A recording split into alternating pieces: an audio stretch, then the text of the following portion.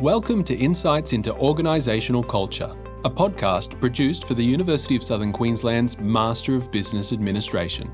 I'm Dr. Daniel Maddock, a digital pedagogy and media specialist and part of the MBA design team.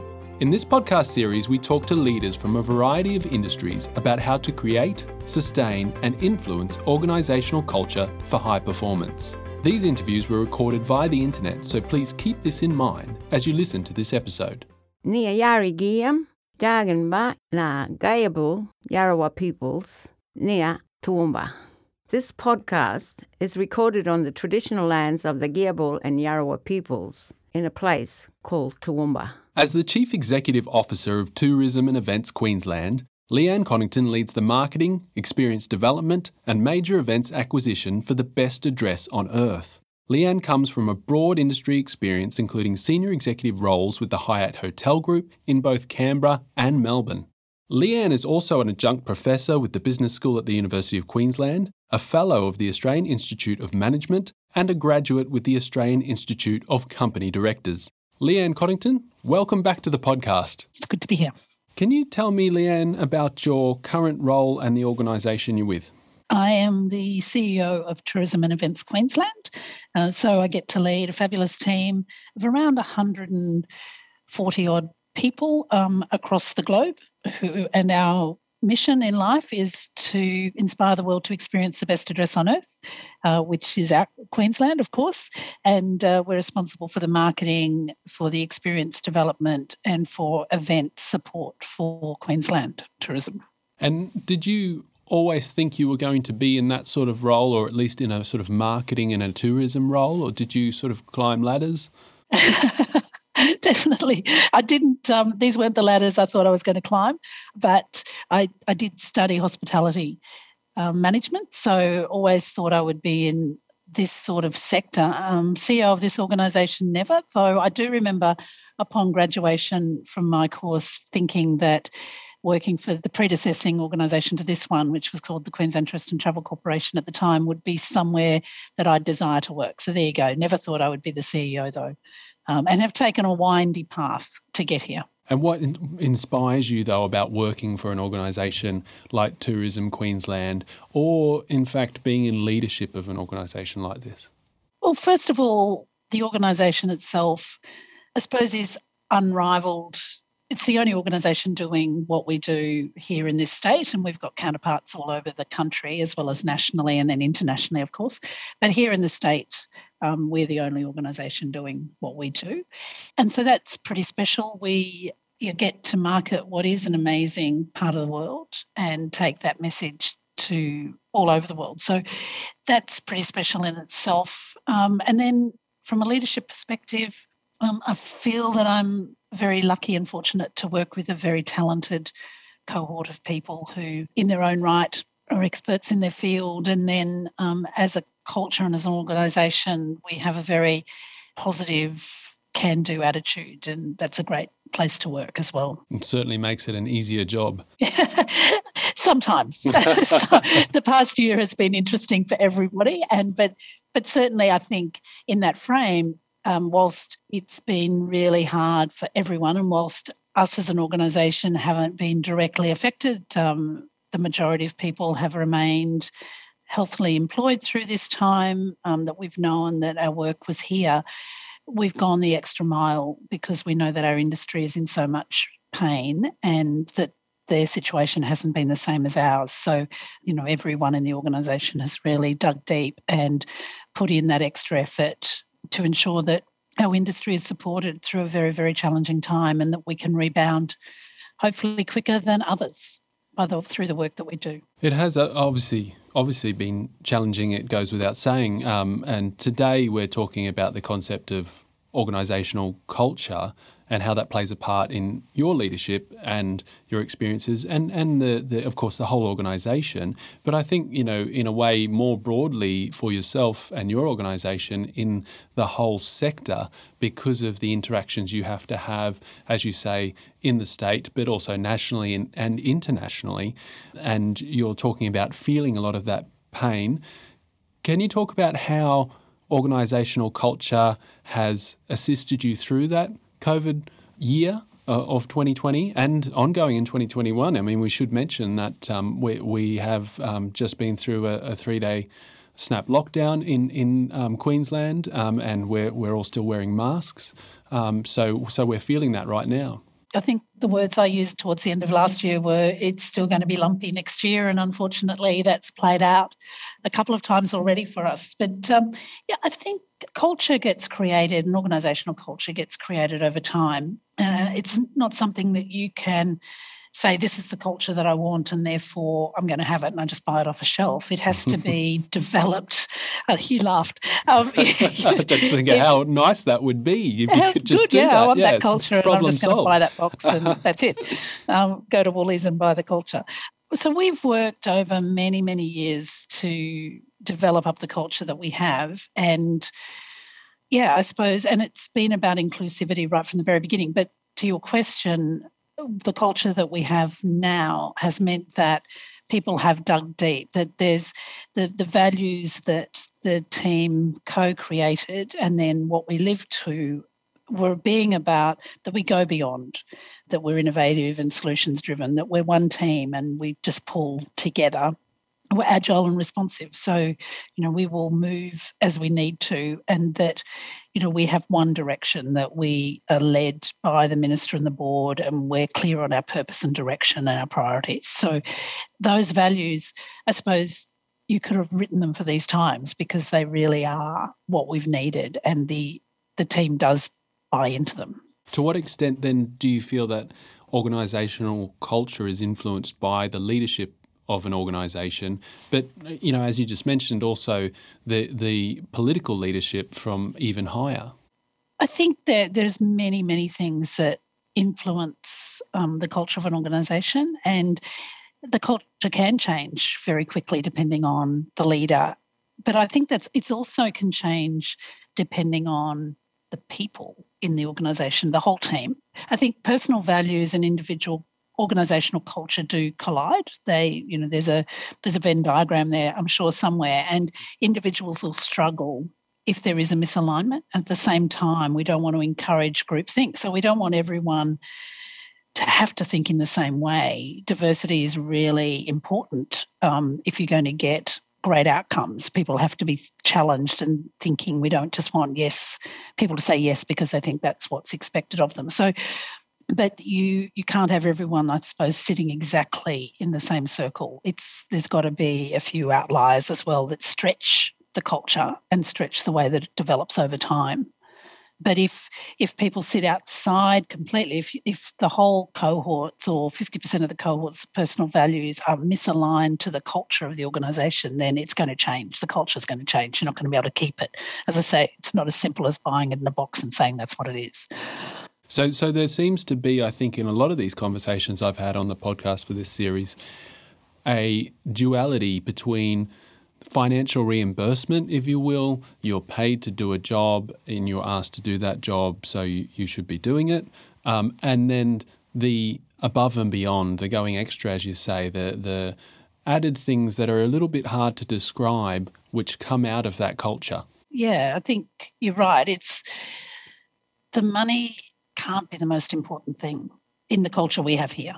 If you were just driven by the money and coming and being rewarded, like, do my job and I go home, then that doesn't fit the culture. An example, if I can share an example, just from this morning. I came into the car park this morning and there was a car in the guest car park across from me, and there was someone in it. I didn't know who it was, but I thought, that's interesting. There's someone using our guest car park this early in the morning. I wonder who that could be. Anyway, I came upstairs and I noticed that our facilities manager was here. And now she often comes in super early because sometimes the aircon doesn't click on in the middle of summer super early, and she thinks, well, I better come in early and get that done. So there's one example. Someone who thinks, her job should be 9 to 5, Monday to Friday. Here she is this morning because we had some furniture being moved in the office. She didn't feel 100% well this morning, but thought, I can't ring someone at 4:30 and ask them to come in. So her husband drove her in. She came and did the work and was gone before anyone else arrived by about 7:30. I sort of saw her on the way out. So, that go beyond the call of duty. She's not remunerated for that. She wouldn't be thinking, hey, am I going to get paid overtime for coming in at 5 o'clock in the morning to make sure this furniture gets moved. And her senior boss, so her boss's boss, only knew about it when I was sharing the story this morning when he came in. So, that is part of our culture that people just get on and do. And it's not about the money. It is about giving back, that she's not directly interfacing with our industry who are most hurting, but she knows by doing that she's contributing to that by supporting the team that are. So it's that whole ecosystem, I suppose. The personal sense of ownership and investment in the community that is Tourism Queensland. And that's why it's so important, as you say, that the views have to align with the organisation.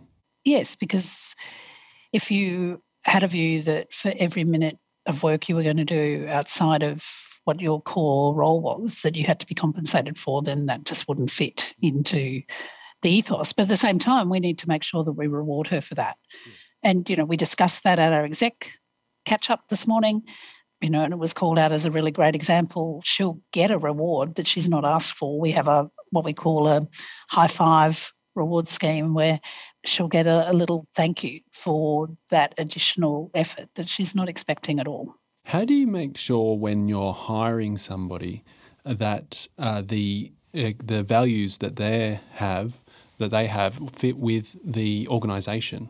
Again, I think it's just our leadership team being aware of that, understanding that, knowing how important it is, and I suppose looking for that through the recruitment process. It's not foolproof. Again, you can't buy it on a shelf out of a shop, and it certainly isn't foolproof that we don't always get it right. But it is just that seeking examples from people of how they've worked before, what cultures, what organisations they've really enjoyed working in, and getting an understanding from them about that through that interview process, and just the behavioural piece about what is it that they really enjoy, where do they thrive, what environment do they like. Do you think that the understanding of organisational culture has changed during your career?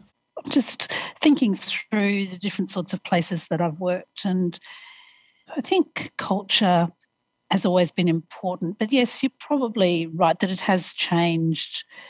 The level of importance of culture in an organisation and how it influences outcomes is probably more greatly understood, to that level of satisfaction that people get from their job, and how important that level of satisfaction is then to that ongoing performance piece. So it wasn't something when you started your career early on that was probably spoken a lot about? No, and I started my career in a hospitality environment, so in a hotel environment doing shift work, and it's a very rostered environment to begin with. But then I did move into human resources roles where that piece around service levels and how we looked after guests was also very important, which did come down to culture. The sort of environment that you're trying to create has to come from the culture as well. But I think the evolution of leadership from management has also over the years played a really significant role in the importance of culture. Can you talk a little bit about how Tourism Queensland came up with the culture, how you formed it, what you did to that get thing to I bought it at Woolies. Yes. I bought it at Woolies.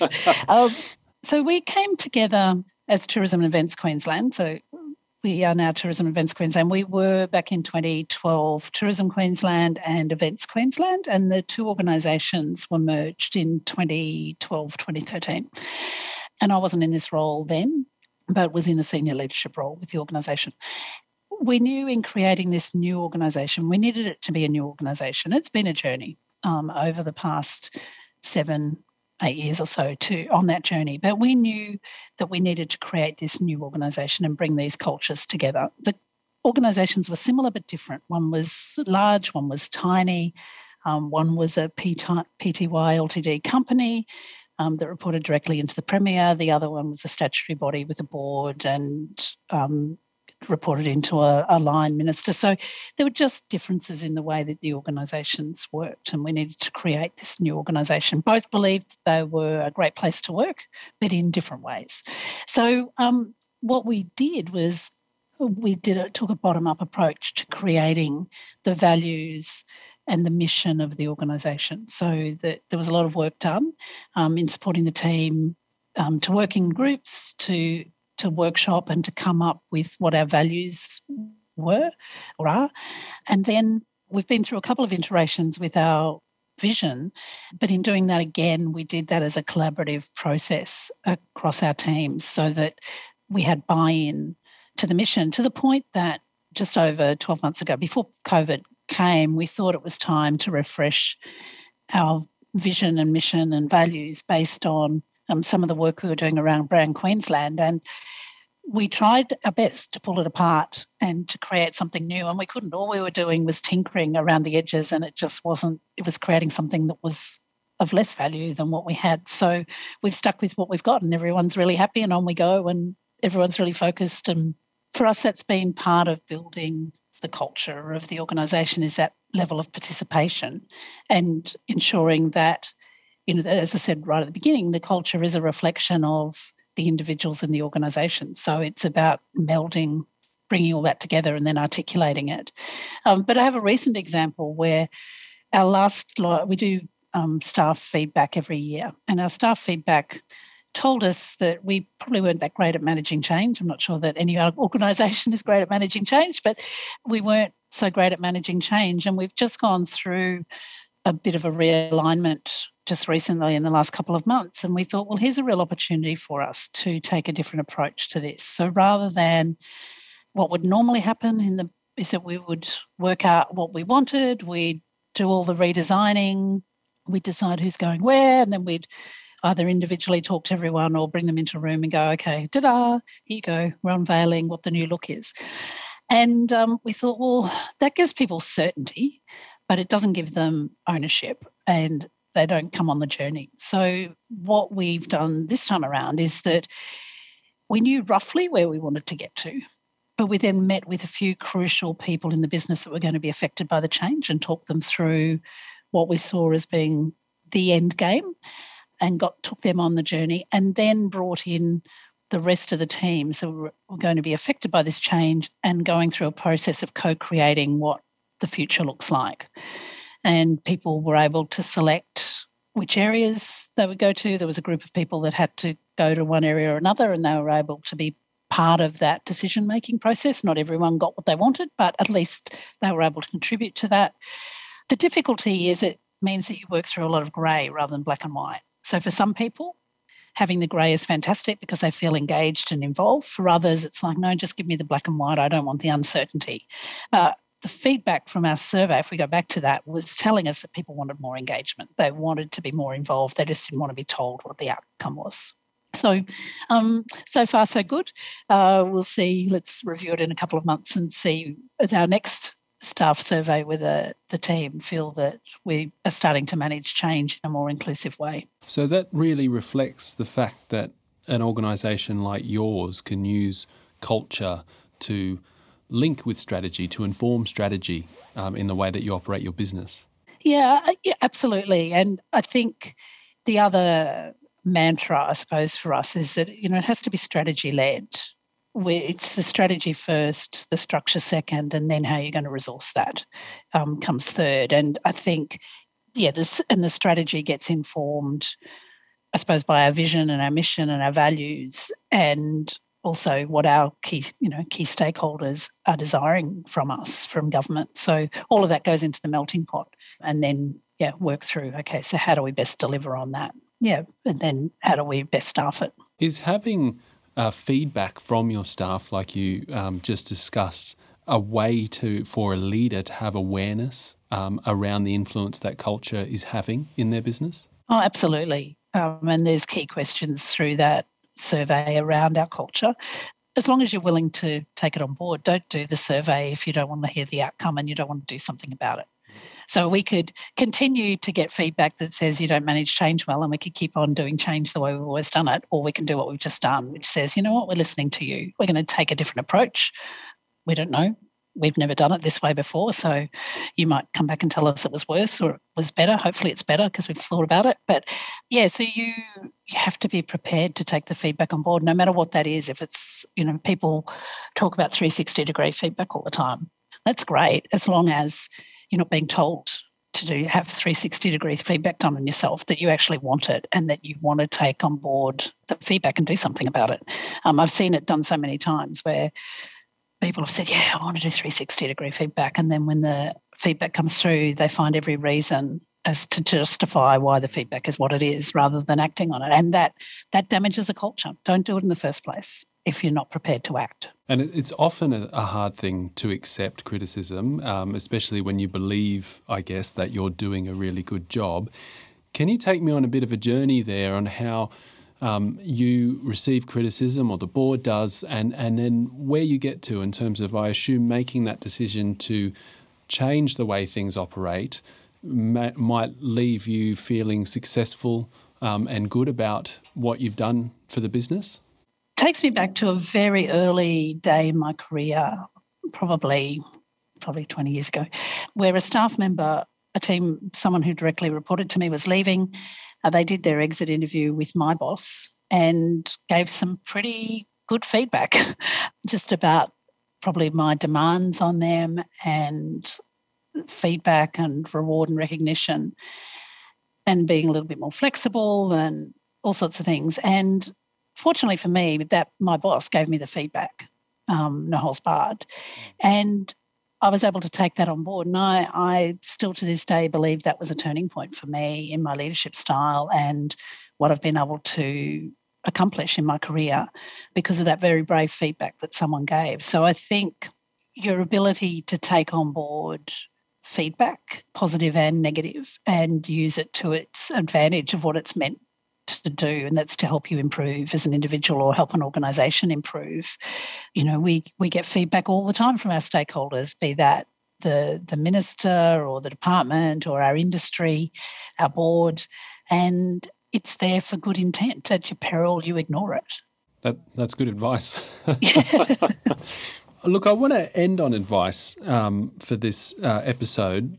What advice would you give to a person, say one of our graduates, who may be new to a senior role or trying to get into a senior role, about the importance of understanding organisational culture? I think probably it's a combination of everything we've talked about, but it's an ongoing process. It never ends. But you, as a senior leader in the business, you need to really understand the culture and what makes the organisation tick. And if you want to move that, then you need to really think seriously about how you're going to move it. And it's not a short-term process, but and the culture is going to constantly evolve and change to keep up with changing times. And the COVID has been really good example of that for us in this business here, that we had to change the way that we worked. We probably had a team check in with everybody pre-COVID every quarter. Maybe after a board meeting, we'd do a board debrief and we'd do an update on things. That's now become a weekly thing that we do. Every Friday afternoon, 3:00, there's a Teams meeting. Wherever you are in the world, if you can, you dial into that. If some areas of the organisation give a presentation, an update on a key project, other things that are going on in the business, general updates. It might go for 20 minutes, it might go for 45, doesn't really matter. It's just about the organisation coming together. So we've had to change the way we do things because it used to be that we were all predominantly in the office together. Now we're not. So again, the culture will evolve, or the way that you demonstrate the culture will evolve depending on what's going around you. But as a senior leader, you need to be really aware of culture, and you need to also be aware of your actions and how visible they are to people and how much, as a leader in a business, you do set the tone. People are watching you, even if you think they're not. So you need to keep abreast of new practices, what's going on out there in the world, but also really watch yourself, because you can't say you can't do that, but then do it yourself. It just doesn't work. You've got to lead by example. More important than these statements, which in some businesses can be just that, just statements. But you're talking about living that value. Absolutely, have to live it. So I think we can end on the knowledge that our sourdough starter, our culture for our bread, is going to be much more tasty and is going to evolve over time than anything that we can buy from the shopping centre. Absolutely. That's well put. Leanne Coddington, thank you very much for coming on the episode today. Thank you so much. It was great being here. Information about our guests can always be found in the podcast show notes in your podcast app or on the course site. This has been a University of Southern Queensland podcast produced by the Office for the Advancement of Learning and Teaching.